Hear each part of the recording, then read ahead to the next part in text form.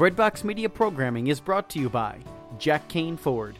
Find your next Ford Tough vehicle at caneford.com. Woodhill Community Center. Have a hand in the heart of the city. Support their mission with your donations at woodhillcommunitycenter.org.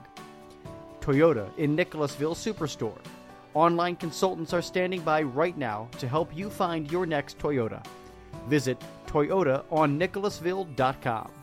Lexus of Lexington, home of the best-selling Lexus IS. Find yours today at lexusoflexington.com. Introducing the redesigned CatholicSingles.com, featuring new ways that put the spotlight on the person and their faith, not just a profile picture. For the past 20 years, faithful Catholics have used CatholicSingles.com, and the reimagined CatholicSingles.com website is ready to help single Catholics take the next step in sharing meaningful relationships with other faithful Catholics. Remember, CatholicSingles.com for faith, fellowship, and love.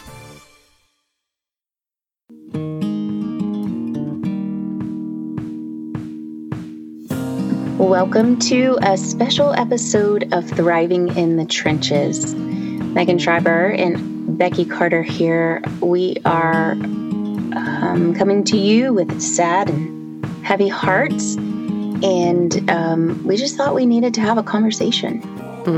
Yeah.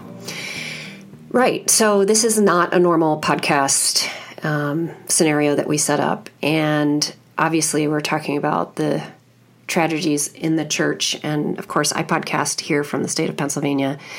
I think I didn't want to talk about this, I'll be honest, and yet at the same time it's like there's this massive elephant in the room. But I don't want to talk about this as a means, like, this isn't virtue signaling, this isn't jumping on, yeah, well, this is just what we do, so we're going to talk about it. It's none of that. I think, I've cried. Becky and I have gone through probably every emotion that every other person has gone through too. And I know personally I'm at the point where I'm especially really being in the heart of it, and the heat of it here in Pennsylvania is like, I need to move forward. And if you're online, you've seen the hashtag sackcloth and ashes, of which we are participating in. And so it started yesterday, right, Becky? Mm-hmm. It was yesterday. Mm-hmm.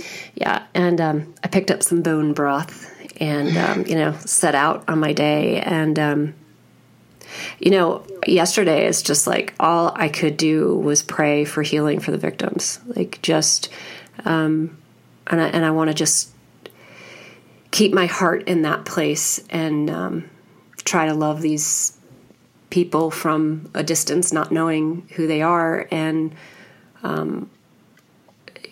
offer the little teeny tiny bit that I can, because it's the only thing I know that I can do right now,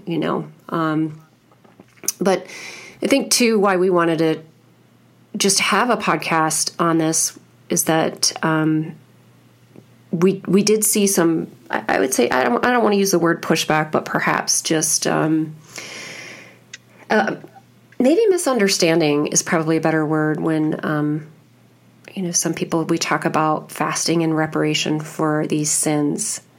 And Becky, I think you came across something where somebody's like, I just can't. I can't do that. I didn't sin in this situation, and I can't.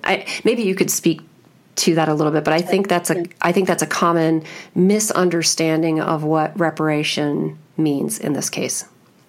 Yeah. So, I haven't been on social media a whole lot, and I've really not kept up with very much that's going on.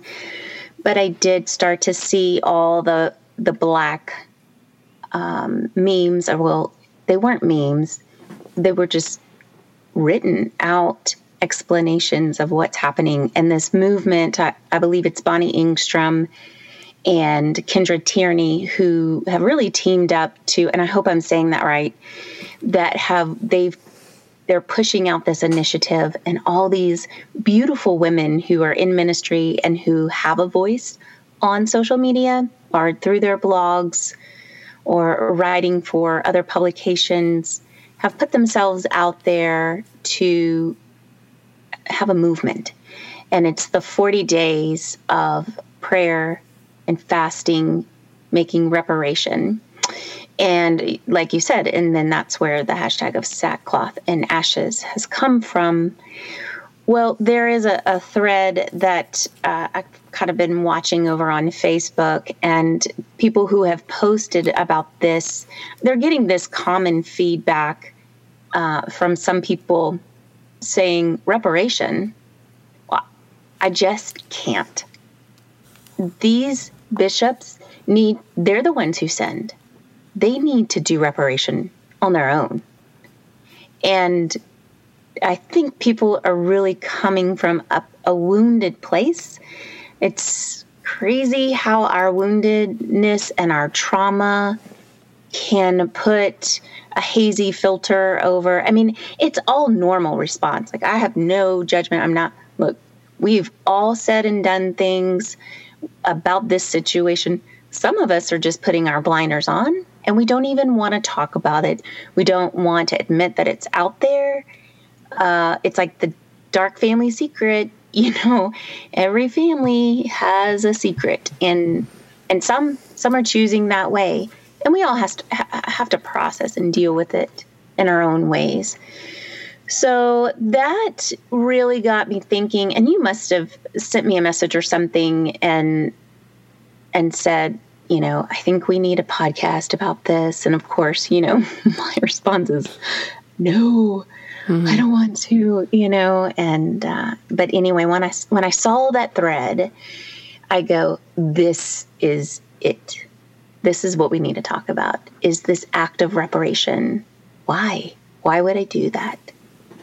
And so that's kind of the backstory of how this evolved and what's kind of happening on social media. But I got to give it to these ladies. A lot of people have been very brave to put themselves out there. They have... Wait, what do you mean brave to put themselves out there?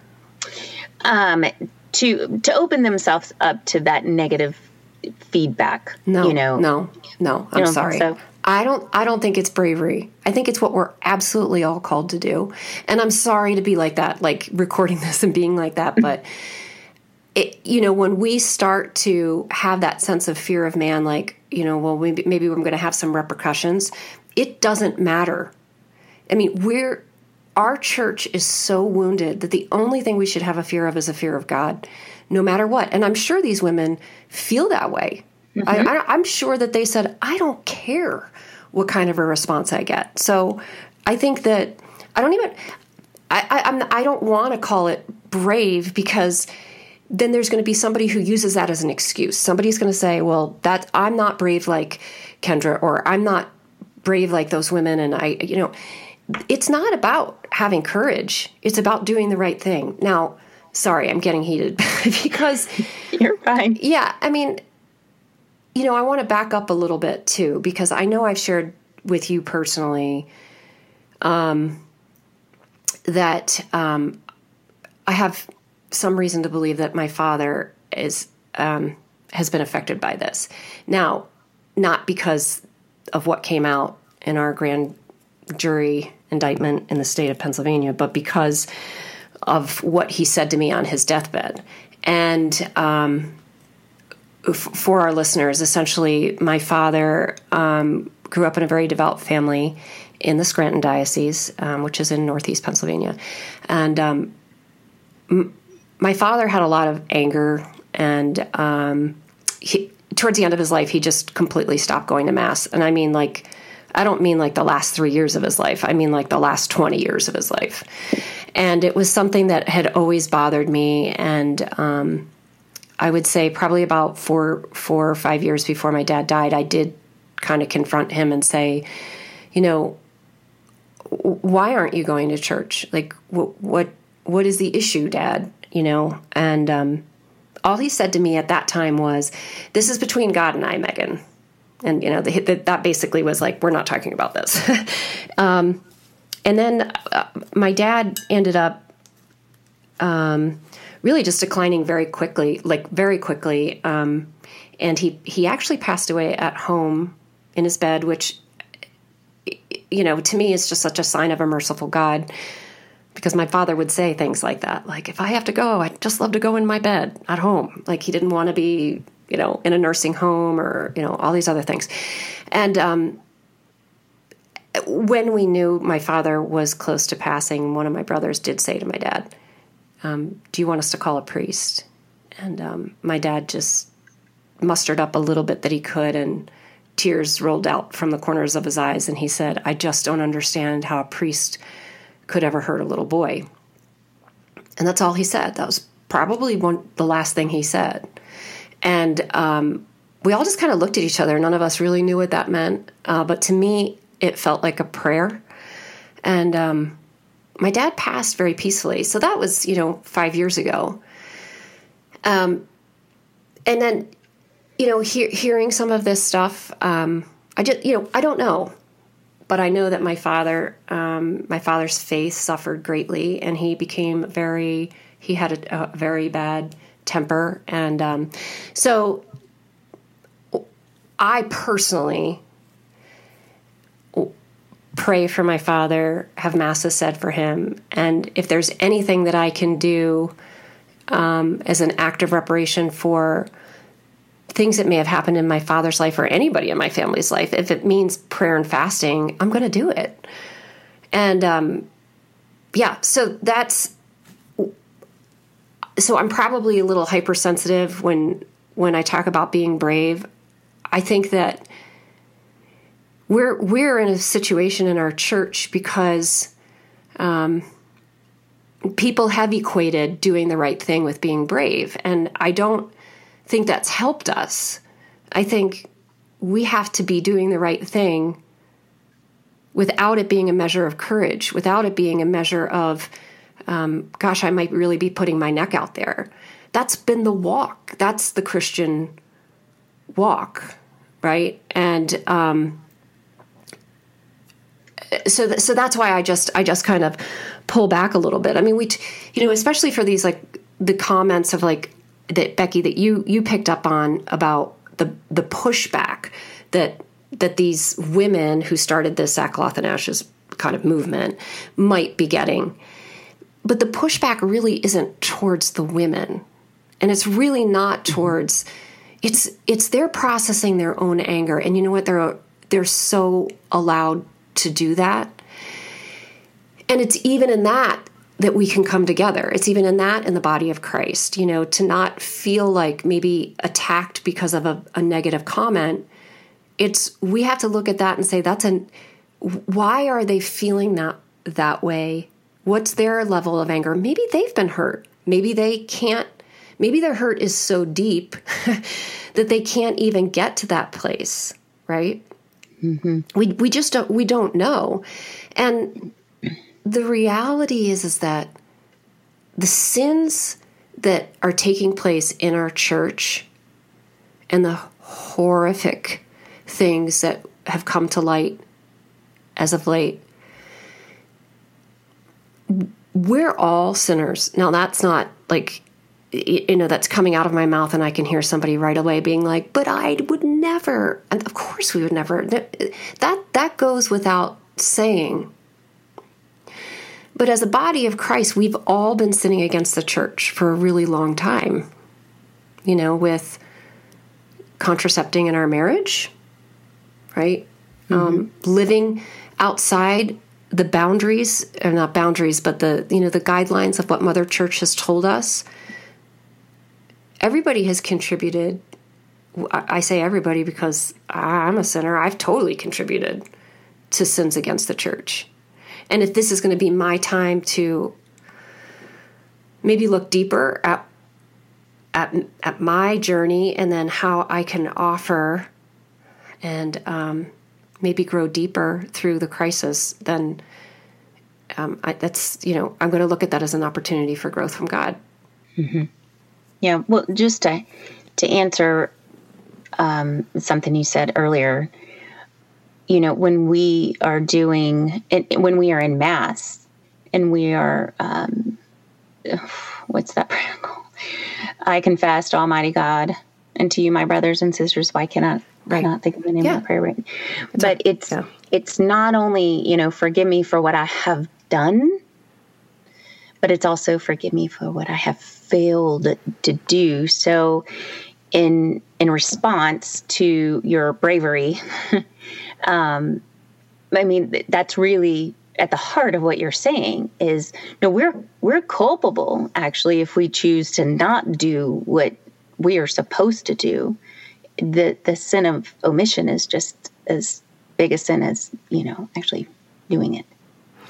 Yeah, so, and that's clearly there's degrees, right? Like, the right. culpability is always outside of our judgment. Yes, right. But yes, look, I have access to this document, right? And I tried to. It's like 400 pages or something, and I was like, all right, I'm going to go to the Diocese of Scranton and figure this out with my dad, And as I'm scrolling through this enormous Google Doc, I'm like 5 pages away from where I need to get, and my computer just shuts down and reboots. I'm like, what? 3 times it happened. And so I said, I'm not going there. I'm not going to look at the document. It's not going to help me. And now I'm kind of veering off a little bit because every single one of us has read a lot of articles, right? I know some people aren't reading everything, but you can't help but run into an article, right? So we're reading stuff. Of course, Pope Francis wrote a letter. I'm not surprised by anything that's written. I also really don't have a whole lot of expectation, and I don't mean to be cynical. Maybe I am being cynical, but like, words don't work. Hashtag, right? Hashtag words don't work. Yeah. There is nothing that can be said to me in a letter that is going to help me move forward. Right. There's absolutely nothing that I could read and go, I feel a little bit better now. It's not going to happen. There are thousands of victims suffering, right? And our church is suffering, and people want to leave the church. And, there's so many fractures that are rippling out from this. And that's not to say that Pope Francis's words in the letter weren't exactly what he should have said. But it wasn't going to be a place of healing for me or moving forward.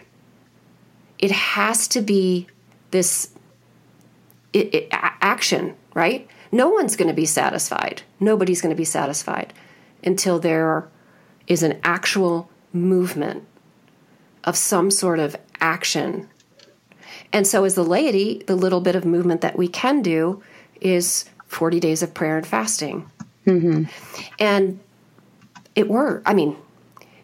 When I think about going back to, somebody who might say like, but I didn't commit those sins and I cannot pray and fast for that. I would not argue with them because that's where they are, and I would actually I would pray for them and maybe even hold their intention as I'm fasting. But yeah, absolutely. Right. They're hurting. Yeah, they are. And when the little boy who had the demon that the father brought in, and the apostles could not drive this demon out, and then the father takes the boy to Jesus, and that's where the whole, I believe, help thou my unbelief came from. The father says that to Jesus, and then Jesus does drive the demon out. So then when the dad and the son leave, the apostles say to Jesus, like, how come we couldn't do it? Right? And he says, some things can only be driven out through prayer and fasting. Mark 9:29. Was that what we know? Mm-hmm. Okay. Mm-hmm. And driven out. I really like that. So if somebody's asking me while I'm fasting, it's not because what those cardinals did. I'm trying to be merciful towards those cardinals and bishops and all of this. That's not. I'm looking for the driving out. And I'm thankful in ways that the Holy Spirit is illuminating and cleansing and shining a light in an area that needs to be purified and driven out. And so for that, I fast. And for the healing of the victims, I fast. Yeah. It's a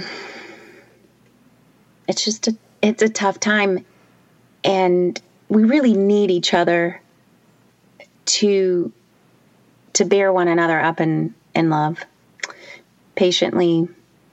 And we can't do this alone. And there is a lot of healing that is really going to have to come from this. And I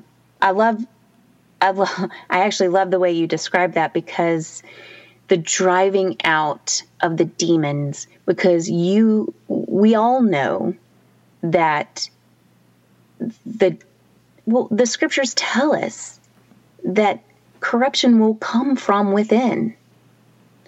Right. And this is what's happening, is evil is penetrating the church. Mm-hmm.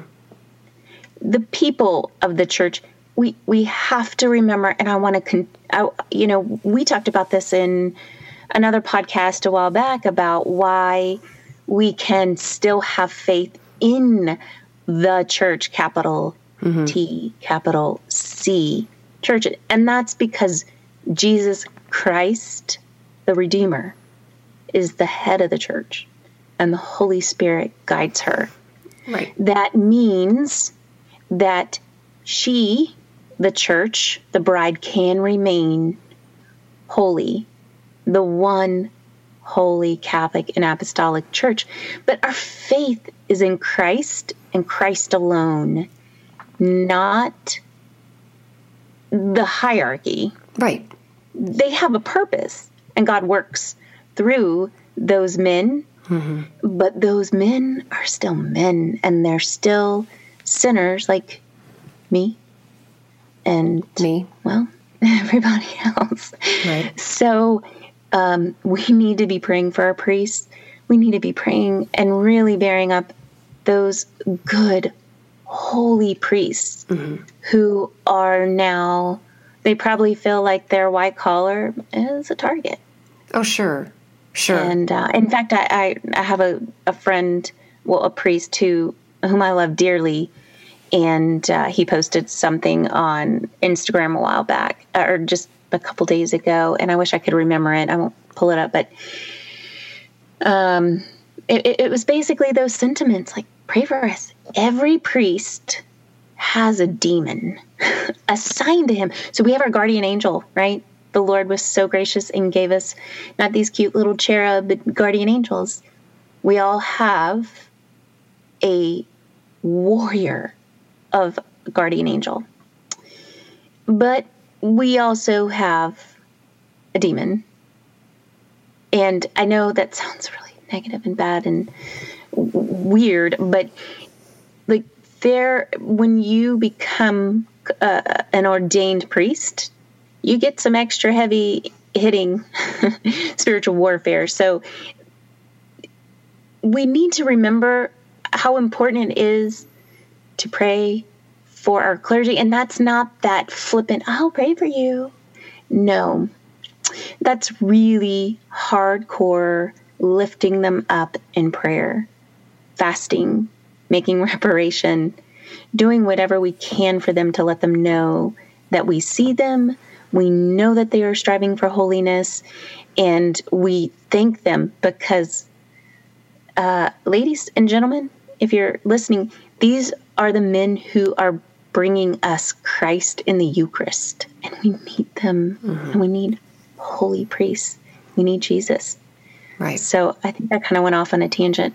No, but I mean, look, this isn't a structured podcast. This was, both on our hearts to just talk about it a little bit. Not that, it's hard. It's icky stuff, but to not talk about it is irresponsible, and to not try to shed some light on the teeny tiny little bit of something that we could do by prayer and fasting on, over these next 40 days. And let me tell you,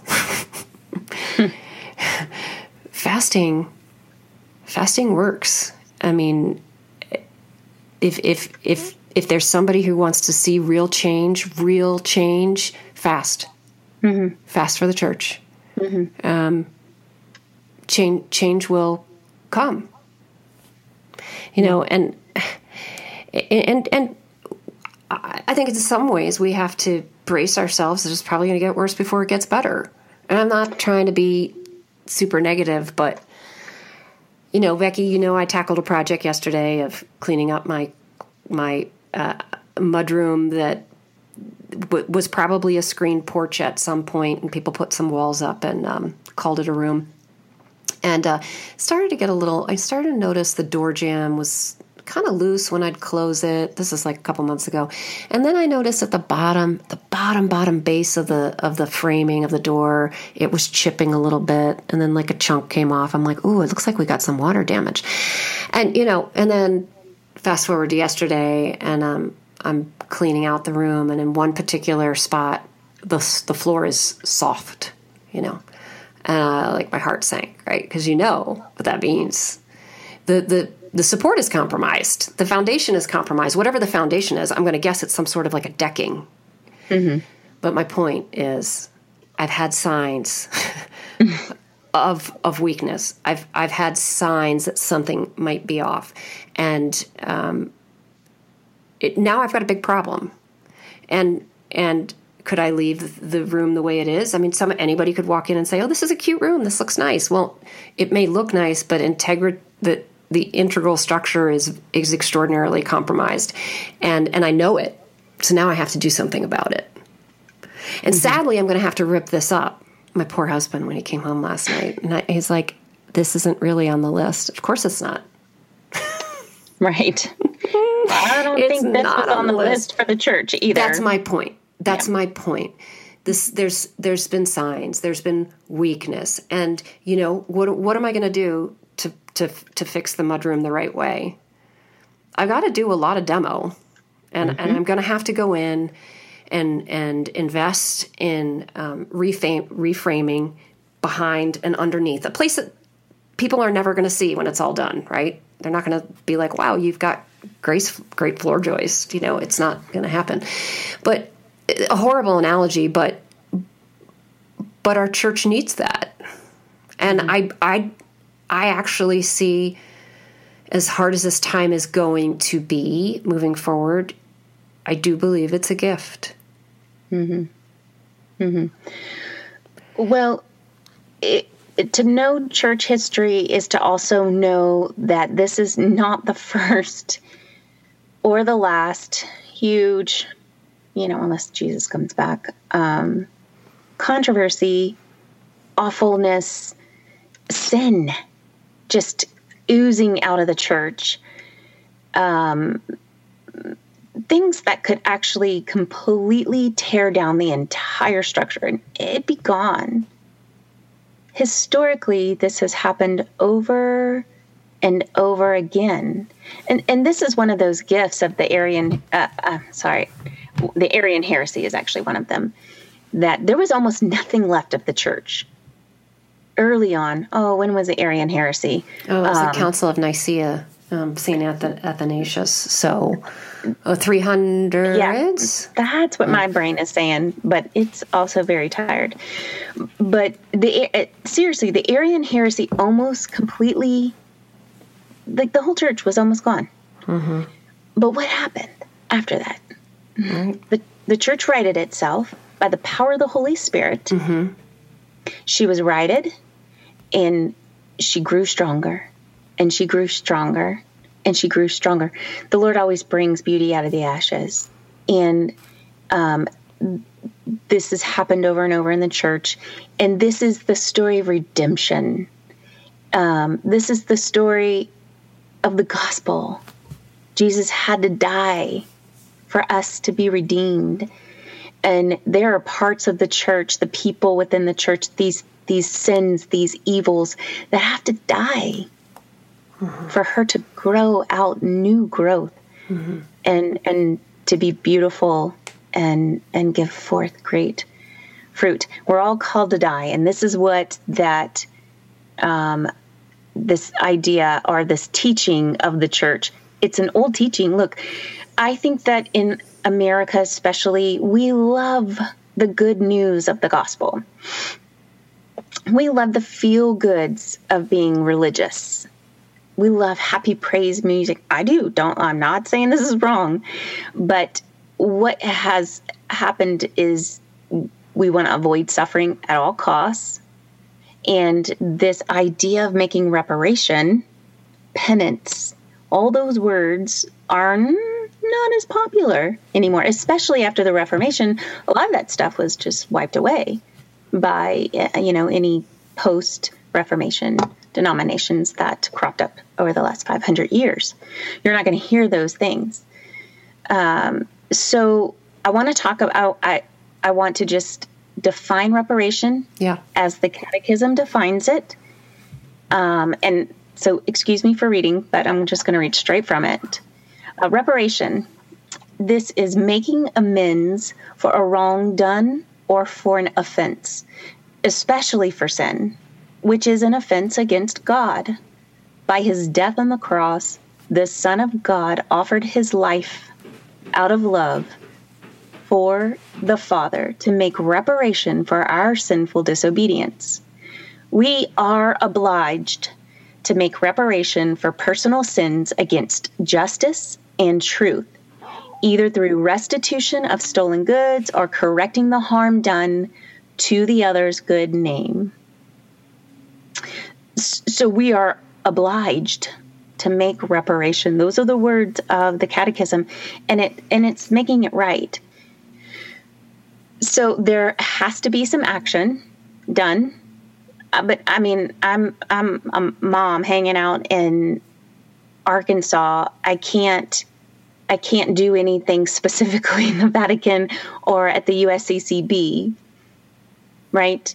But I can here protect my own children, become aware, but die to myself with acts of reparation. Let me give you one scripture where this is actually played out, and this is in Colossians 1. And Paul is speaking, of course, to the Colossians, and he says, "Now I rejoice in my sufferings for your sake, and in my flesh I complete what is lacking in Christ's afflictions for the sake of his body, that is, the church, of which I became a minister according to the divine office which was given to me for you, to make the word of God fully known, the mystery hidden for ages and generations, but now made manifest to his saints." And he goes on, of course, but this is a scripture that is very difficult for a lot of people, especially non-Catholics, because they're like, whoa, I'm sorry. How can anything be lacking in what Christ has done? Right. And of course, that's all he is saying. But we have a part. If we are to become like Christ, that means we have to die to ourselves, die to our flesh, and we have to suffer. But we can't do it alone. We need our Simon of Cyrene. We need to be Simon of Cyrene and helping each other carry our crosses. Right. That's exactly right. And, I have hope. I want to say full disclosure that it was very hard for me to go to Mass after, right? But not so much when I think about the source and summit of what the Mass is, and it's the Eucharist. And that's something that I'm hanging on to, and I keep my eyes fixed on, and I'm like in my little corner of Pennsylvania going to do the very little bit that I can, and that is pray and fast.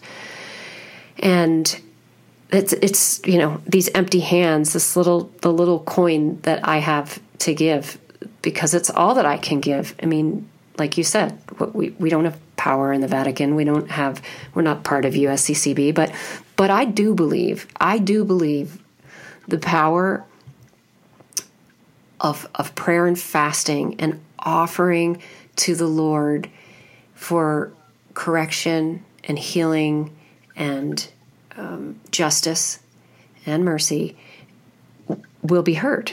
I am absolutely convicted of that. Well, going to adoration is, correct me if I'm wrong.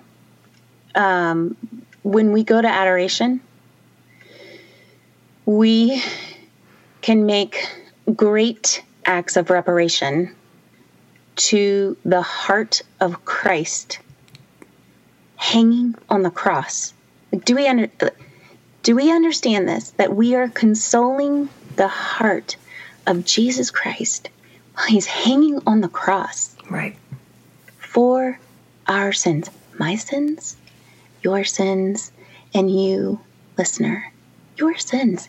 You can go console your beloved brother, the Son of God, while he's hanging on the cross by kneeling in adoration. I mean, the power we have in our church, the faith is beautiful and it is sharp and strong, and we will come out of this. I want to share a quick story. If you don't, do you have anything you want to reply? No, and it's just, all through the grace of God, all of it, Amen. All of it through the grace of God, all of it through the power of the Holy Spirit, Amen. all of it, all of it, all of it.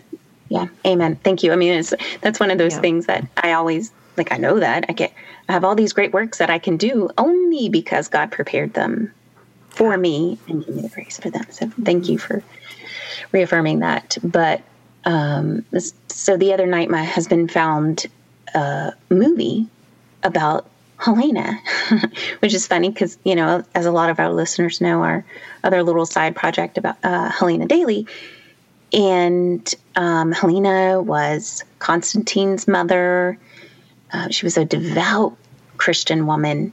And in it, I, of course, fell asleep through the movie because that's what I do.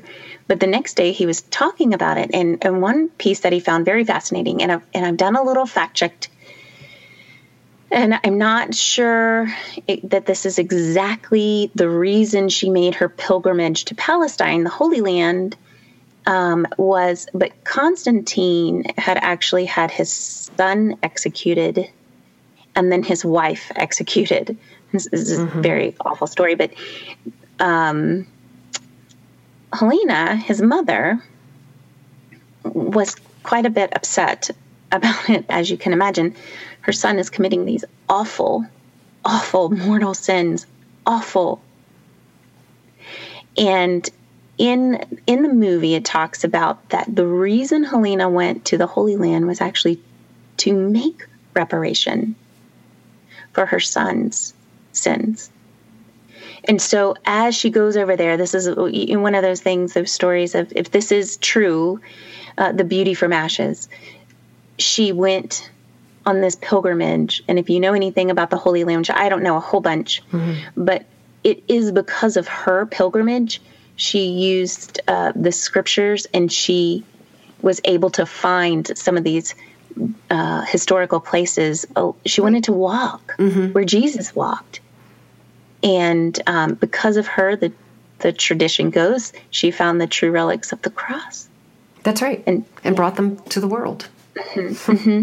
So she brought, because of her faith and her willingness to die to herself and her love for her own son, she was willing to go and make reparation for his sins.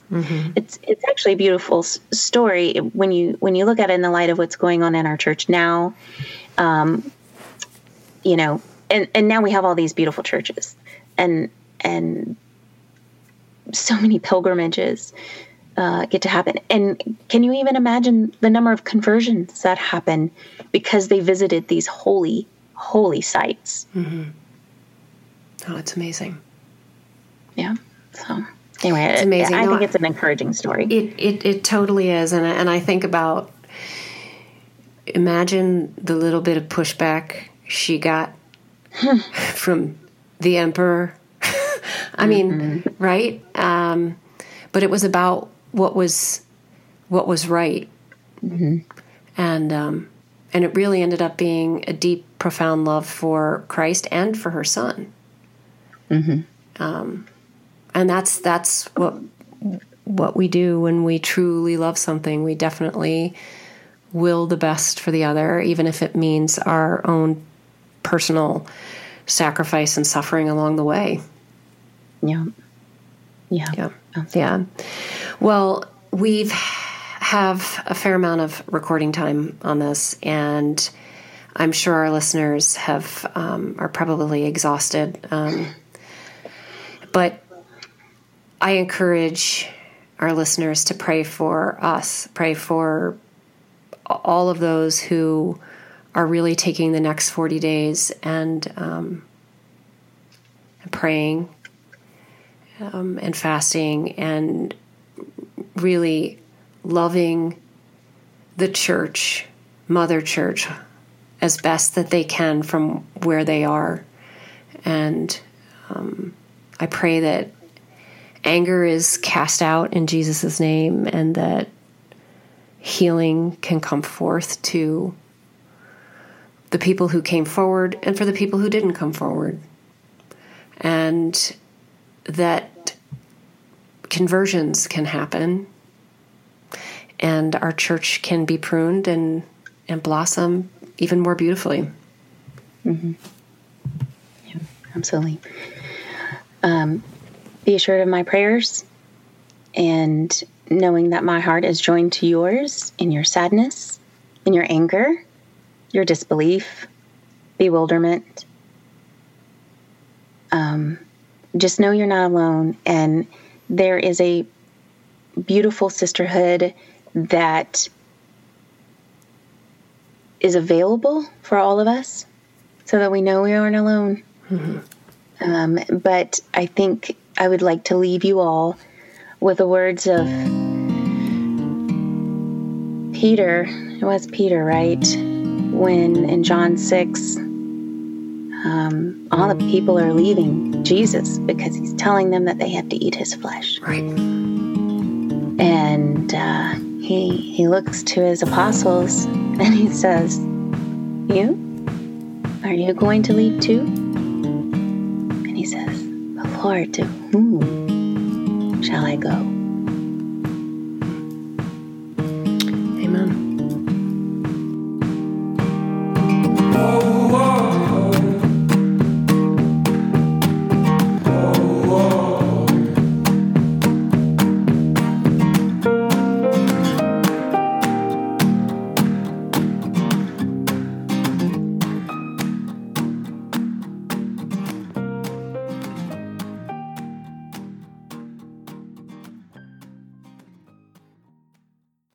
Thank you for listening to Breadbox Media. Find more about us at breadboxmedia.com.